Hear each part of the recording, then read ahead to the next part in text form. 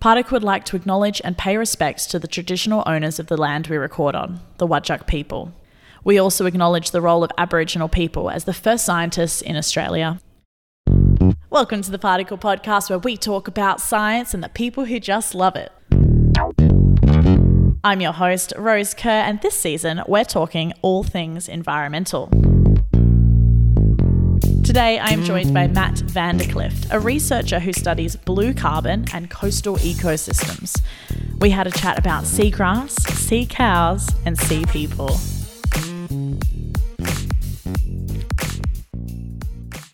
What do you actually do? What do I actually do? Would you believe me if I said I do as little as possible? No, not at all. Mostly, I solve problems, or at least I try to solve problems. I'm a scientist, and that's a fundamental part of being a scientist and solving problems. But I guess I try to solve particular types of problems because I'm a marine ecologist, so I think about the way marine animals and marine plants go about their lives from day to day, and I think about the way that humans use the ocean and about how those two things sometimes interact, sometimes play nicely, sometimes collide, and sometimes cause us problems that we need to try and fix. That's a really great description. I like that a lot. Have you always wanted to become that higher level problem solver, or did you get into science just through love of the ocean?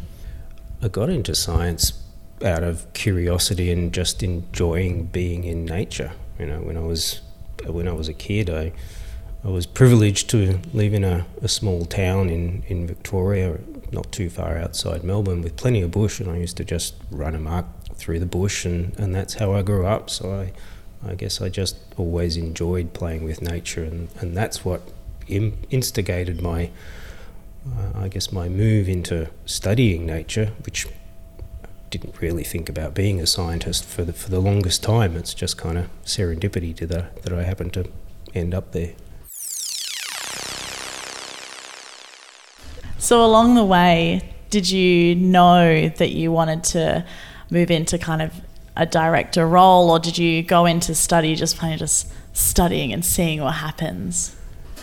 No, I don't think I had that kind of direction. I knew that I wanted to do something studying or being involved with nature, and so when I did my original degree, which was in Victoria, I studied environmental science, thinking that I'd probably end up with a career as something like park management, perhaps nature conservation of some kind.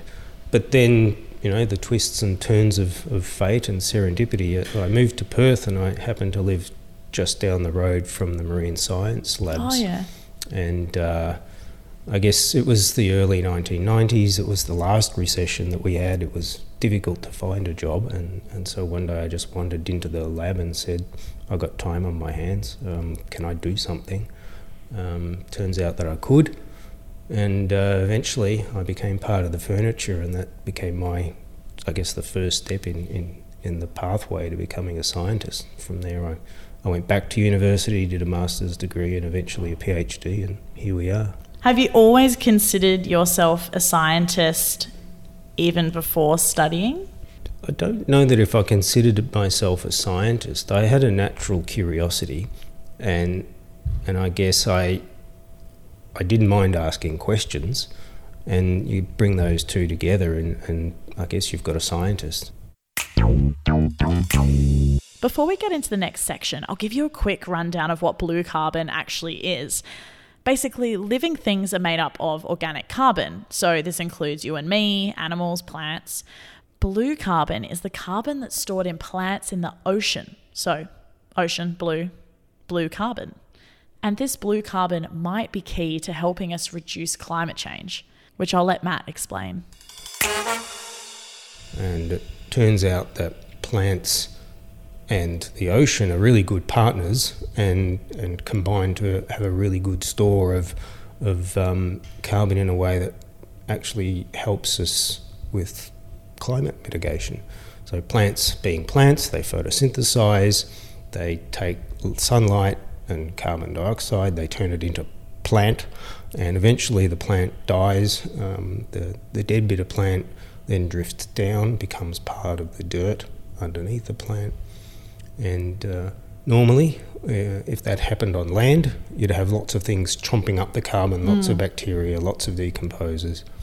But bacteria, decomposers, usually they need oxygen. Oxygen doesn't travel so well through water, so if it happens in water, the decomposers often can't keep up with the amount of carbon that's getting thrown at them, and so it just builds up. So blue carbon comes from the plants that live in the ocean, and turns out to be a really good way of taking carbon dioxide out of the air and fighting climate change. And how was that connection formed? How did you go from problem to a potential solution?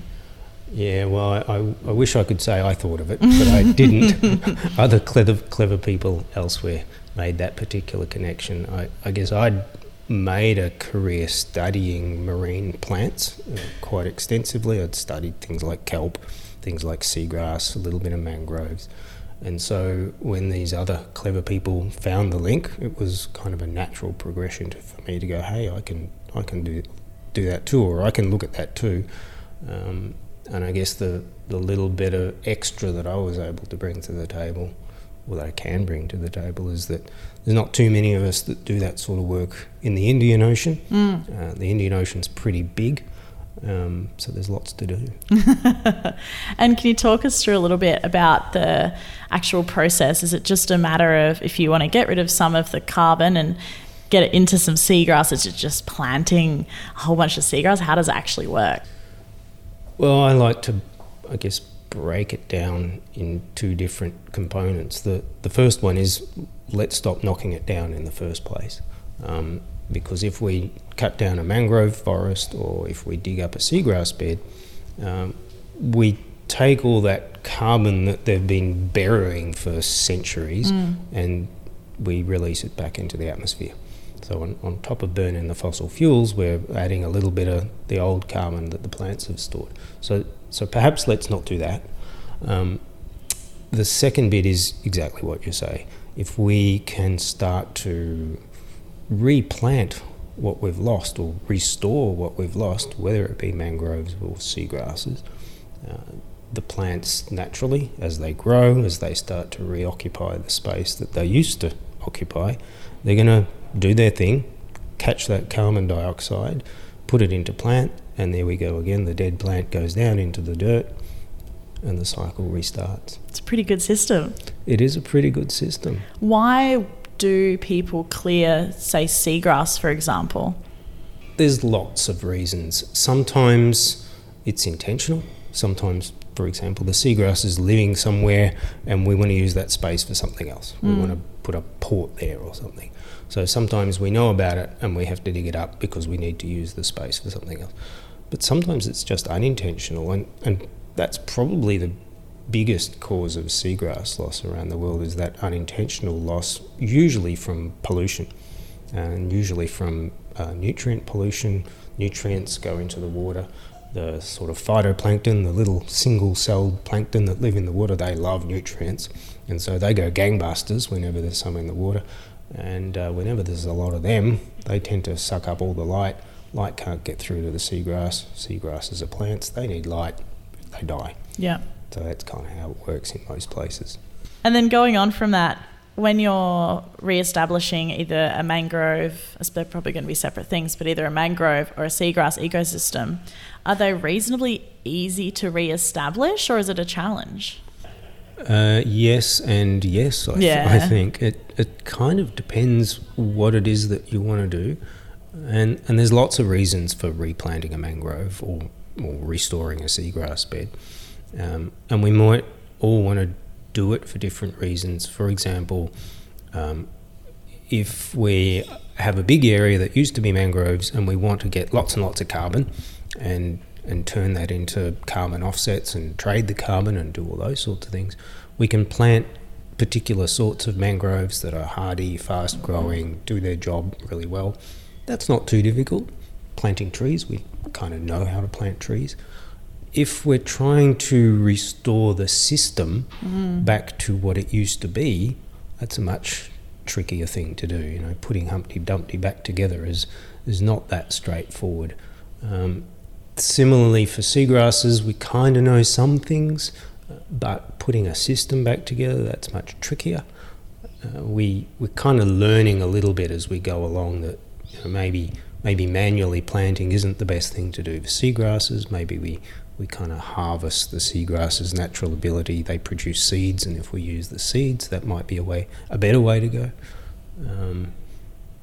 So it depends. How do underwater seeds work? Yeah, that's a good question. Because you don't have wind and you don't have birds and the bees, but you do have water, right? So this seagrasses, they're plants just like regular plants on land. They produce flowers and pollen and all that sort of stuff. Wow. But it gets distributed through water. So they pollinate each other through water, and then the seeds get dispersed through water. Currents wash them away. Do they flower then before they go to seed? Yes. Oh, that's so cool. Yeah, like a regular plant, you get the flowers become the seed, the fruits, and you get the seeds from the fruits. How do you go communicating with stakeholders who may not be scientists? Most of the stakeholders that I deal with are not scientists. So I don't think that's really a big problem. Sometimes scientists do get caught up using the kind of science jargon and big words, and sometimes it's easy to lapse into that. So I guess, you know, rule of thumb, if I can explain it well to members of my family and they understand it, then, you know, usually I'm going to be able to explain it well to somebody else. If I'm learning something new for the first time, it's also a good test for me. If I can explain it to myself, then I understand it. If I can't, then I don't understand it yet. Yeah. And what kinds of people, all the different disciplines people might work in, who would be involved in a blue carbon project? Wow. I'm assuming a lot. A lot. Yeah. Really a lot. So you need a biologist or an ecologist or someone who knows about the plants, of course, but then maybe you need someone who knows about the way currents work, so you might need a physicist or an oceanographer. Maybe you need someone who knows a little bit about the way the sediment works, so maybe you need a kind of chemist or a geochemist. You might need somebody who knows a little bit about tenure, so you might need a lawyer of some sort. You might need a project manager.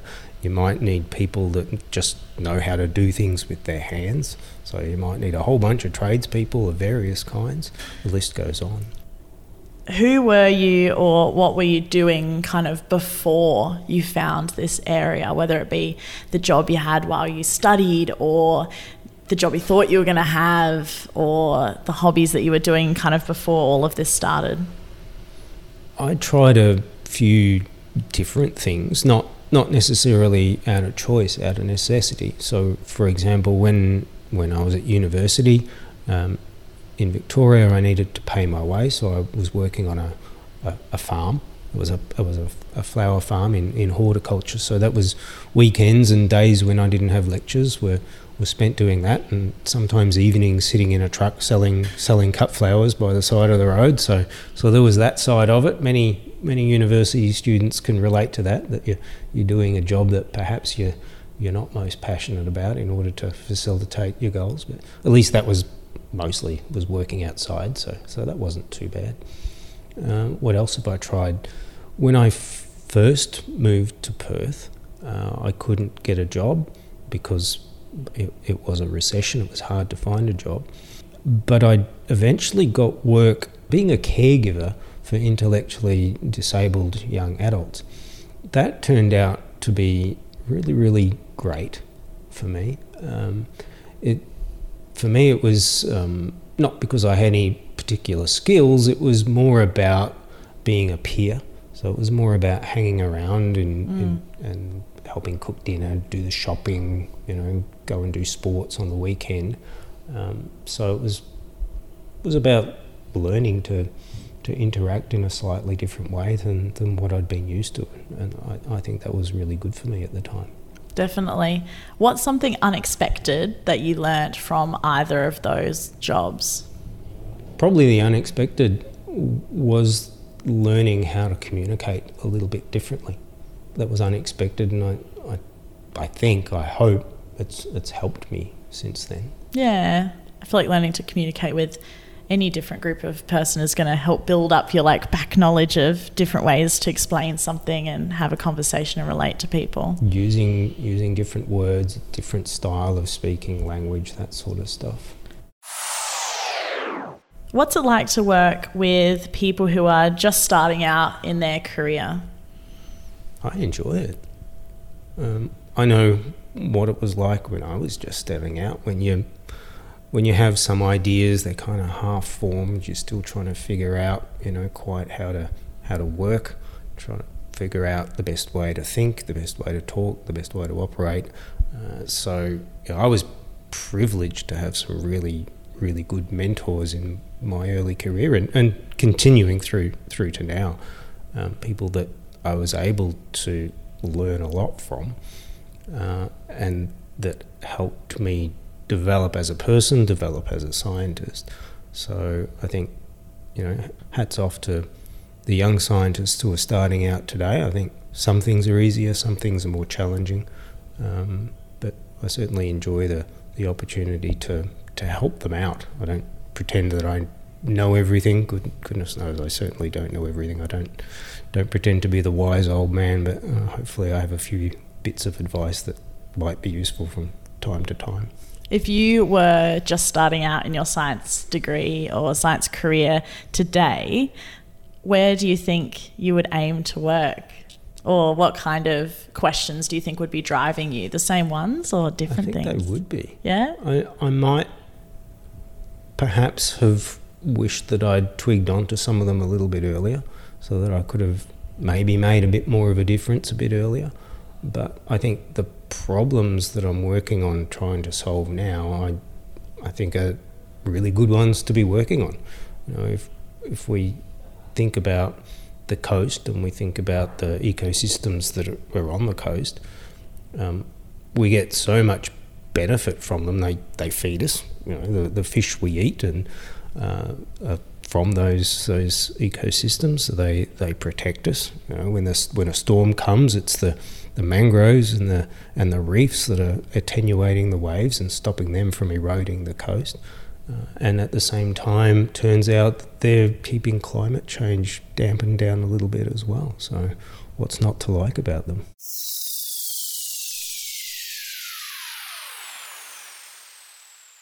What does a typical day in the life look like for you? A day in my life 2020 is a little bit different from a day in my life pre-2020, I've got to say.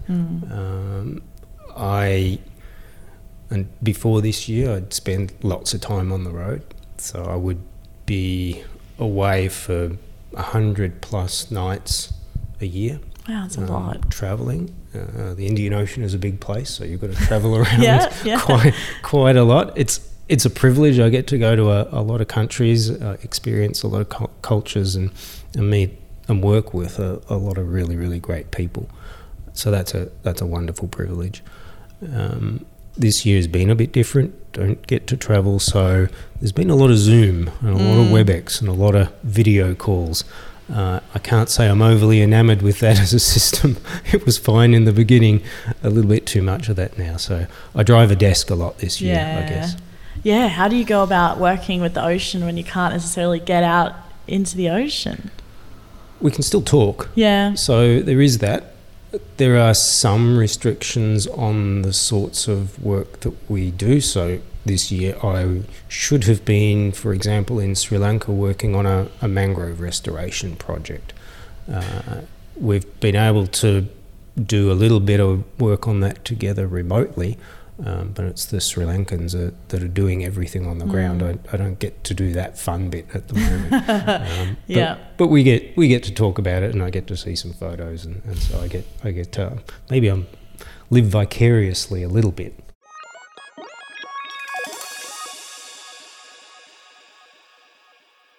We're going to jump into some of the questions from the rest of the particle team. Do sea cows eat seagrass? Yes. That's amazing. Yes, I'm so happy about that. If a sea cow is a dugong, Yeah. and a dugong eats seagrass. Oh, that's great. Oh, that's wonderful news. And can humans eat seagrass? I've tried. I wouldn't eat the leaf. The leaf isn't that edible. It's like eating a leaf off your lawn. That wouldn't work. But you can eat some fruits off some seagrass. It's never occurred to me that a seagrass would have fruit, like it seems like such a basic thing. It is called seagrass. It is a plant. It should have fruit and flowers and everything. Yeah. It makes sense. For some reason, I never thought about it. What's the fruit like on a seagrass? Depends on the species. Yeah. As you can imagine, like plants, the difference between fruits on all the different sorts of plants. Some are sort of roughly the size of, say, the tip of your thumb. Yeah, okay. Some are a bit smaller. Yeah. Do you remember what it tasted like? Green. Yeah, okay. Like an unripe fruit. Yeah. Yeah. Green and salty. Do you have a favourite place that you've gotten to visit? Many favourite places. Among the most memorable, I like Ningaloo. I've got to say Ningaloo is one of my favourite places anywhere, anytime. I like Seychelles. Great environment, amazing undersea wilderness there, but also people, the culture. I enjoy Madagascar, similar, so much of it's unexplored. So yeah, there's lots and lots of great places. Indonesia, Sri Lanka, really good places. Oh, now I just want to go snorkeling everywhere. I'm going to jump forward then. If we're talking about Ningaloo, we've got a couple of questions. A lot more people are travelling up north and exploring the ocean. What's something that people should know about places like Ningaloo Reef maybe before going out there? Ningaloo is one of the world's great places. It's a World Heritage Area, and there's a reason it's a World Heritage Area. It's unique. There's not many places in the world where you get great aggregations of whale sharks. You get clear blue water, corals going right up to, in some places, just a couple of metres from the beach. So it's really unique and a wonderful place to visit, and I encourage everyone to visit. One of the dangers that we can face, though, is we can love it to death. It's good to go and visit, but let's tread lightly when we do go and visit. Let's not leave too heavy a footprint, because if too many of us go and leave too heavy a footprint, then it's going to lose some of that shine and some of that uniqueness. Absolutely. And what are some of the ways people can make sure they're minimising their impact on those ecosystems? It's a marine park, and there are some pretty good regulations and guidelines about what you can do. If you stick to those, you should be fine. That's good. Stick to the rules. Yeah. Regulated fun. Yeah, it's regulated fun. Yeah. There's lots of fun to be had.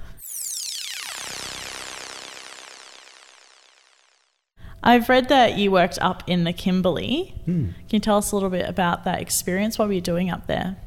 The Kimberley, I was doing a project working with colleagues at the University of Western Australia and friends and colleagues in the Bardi Jawi Ranges.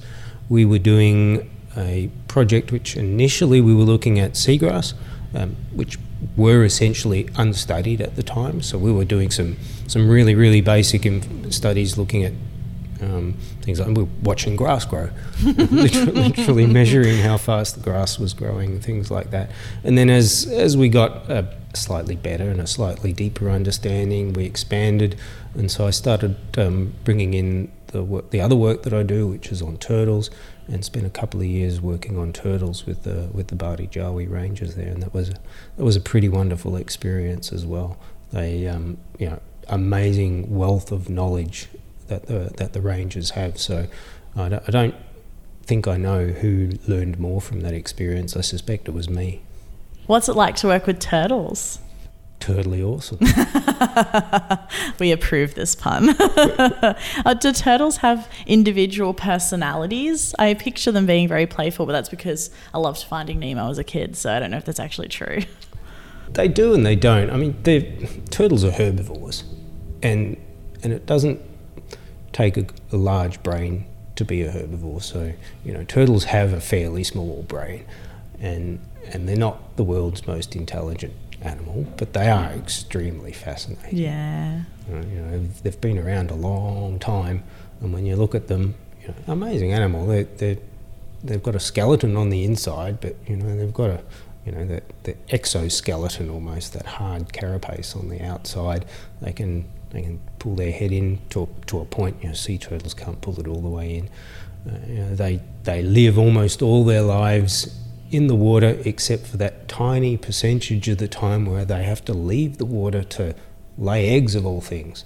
And so you've got 100-kilo female turtle, and she's got these little stubby flippers, and she's dragging herself up the beach, and when she gets up there, she's got to use those same little stubby flippers to dig a hole that's about 3 times the size of her. Then she's got to lay her eggs in there, fill it all up again, drag herself back down. I mean, it's a lot of work. It's amazing. It's do we know why, evolutionary-wise, turtles do that? Because it's a lot of energy. I don't think we can answer questions like why. Yeah, that's true. That's very true. They just do. Yeah. And they know what they're doing because they go back to the same place, don't they? Very close to the same place. Yeah. Have you ever gotten to see a turtle, like the next generation of turtle, come back? I have not. Hopefully I'm not quite that old. Fair. Turtles do live for a long time. That's fair. In your career, what's the biggest mistake you've ever made? What is the biggest mistake? I've made many mistakes. You don't learn unless you make mistakes. I mean, much of learning is about making mistakes and then figuring out, I better not do that again.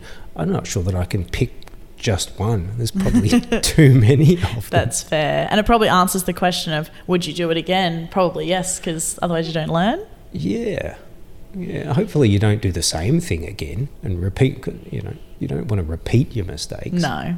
Mistakes are the sorts of things you only want to do once, right? A lot of our listeners are kind of early career scientists or people who are interested in science. Let's say they've just made a pretty bad mistake. What kind of advice could you give them in terms of persisting through in that kind of search for knowledge and problem solving? I would say if you've just made a mistake, then just recognise that that's going to happen. I've made many, as I've just said, made many mistakes. Learn from it, figure out what the mistake was and why you made it, and then try to be determined not to do that one again, and make a different mistake next time.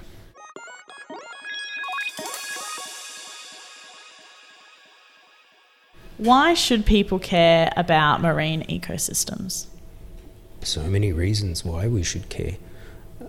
I could give you the answer about how important they are to humans and about how they provide our oxygen and our food, but that seems to me that that's a very transactional view of nature.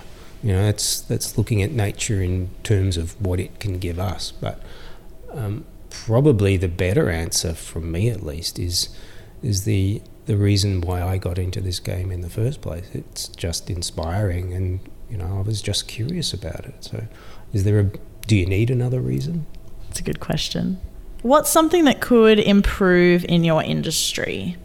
There's lots that we can improve. In my industry being science, scientists have maybe a tendency, like many other professions, of getting carried away with bandwagons, and sometimes when that happens, we can jump on the bandwagon and forget about the whole part and parcel of being a scientist is to critically evaluate evidence, to think about the problem and then think about how we solve the problem.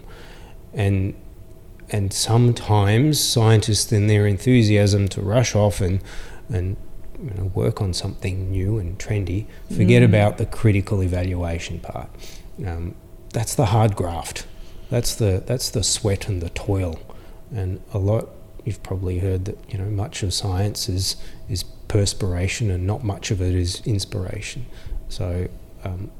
don't forget about the perspiration side. Yeah. Not in that rush to publish a paper, really that's right. check and make sure that it's there. Rushing for inspiration, sometimes you forget to do the hard yards and then you realise actually that wasn't very well thought through. Yeah. Hey, we've all been there. We've all made that mistake. 100%. I know I have. What are some misconceptions of your job? Misconceptions of being a marine ecologist got to be it's not all about dolphins, clear water and coral reefs. That's so disappointing. It's really not. There's a lot that's about mud and dirt and heat and sweat and cold. Yeah, that's very surprising.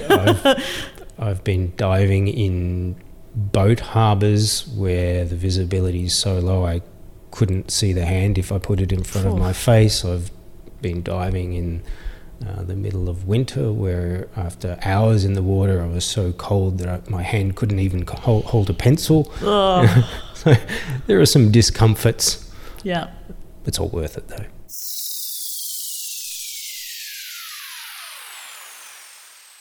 And we're almost at the end, but before we finish and before the fun fact section, which is my favourite segment, what is next for you, or what is your next dream project? What is next for me is to keep trying to solve some of the big problems and to see if we can start making a difference and reversing some of what's happened. So if we can get to the point where, let's say before I retire, we've started to reverse the trend of losing ecosystems and are starting to put them back together again instead, that'd be great. Do you have hope that that's going to happen? I do. How do you hold on to that? I feel like that's sometimes it's hard not to get caught up in all the bad news. It's hard to stay fixated on being like, no, we can do this. I think if you look at the last couple of decades, you can see that there's really been a slowdown in the rate of loss and an increase in awareness of what we're doing. You know, it's normal to not have quite the awareness of the damage that you can do. It's not normal to see what's happening and not try to do something about it. So I think we're seeing what's happening slowly and surely, but steadily. We're trying to do something about it. It's a big old ship to turn, so it's going to take a little while to turn. But I do think it started to turn. That's really good. And to finish up, would you like to share a fun fact? My fun fact, sure. My fun fact is, did you know that I can figure out what you eat by cutting your hair or clipping your nails? What? Really? Really. How? So when plants grow, they catch carbon and use nutrients like nitrogen in different ways, and because different plants grow in different ways, those molecules follow different pathways through the tissues, and each molecule and each atom of carbon or nitrogen comes in one of a couple of different flavours, and they're called isotopes. Oh, yes. And so once that plant grows in the leaf, eventually it'll have what we call a signature of its different isotopes. An animal comes along and eats that particular plant, the carbon and the nitrogen and all the other nutrients will go into the tissue of that animal, and it will have the signature of what it ate.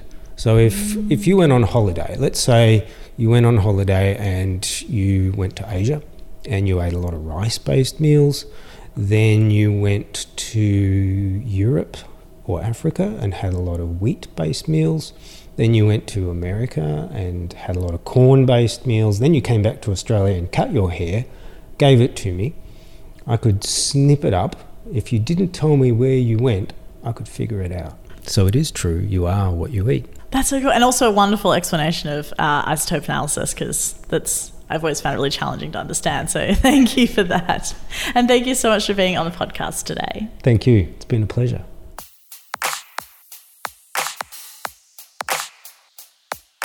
Thanks for listening to the Particle Podcast. You can find more of our content on all of the socials, as well as at particle.scitech.org.au. Particle is powered by SciTech, and everything we make is made in the wonderful science hub of Western Australia on Wadjuk country.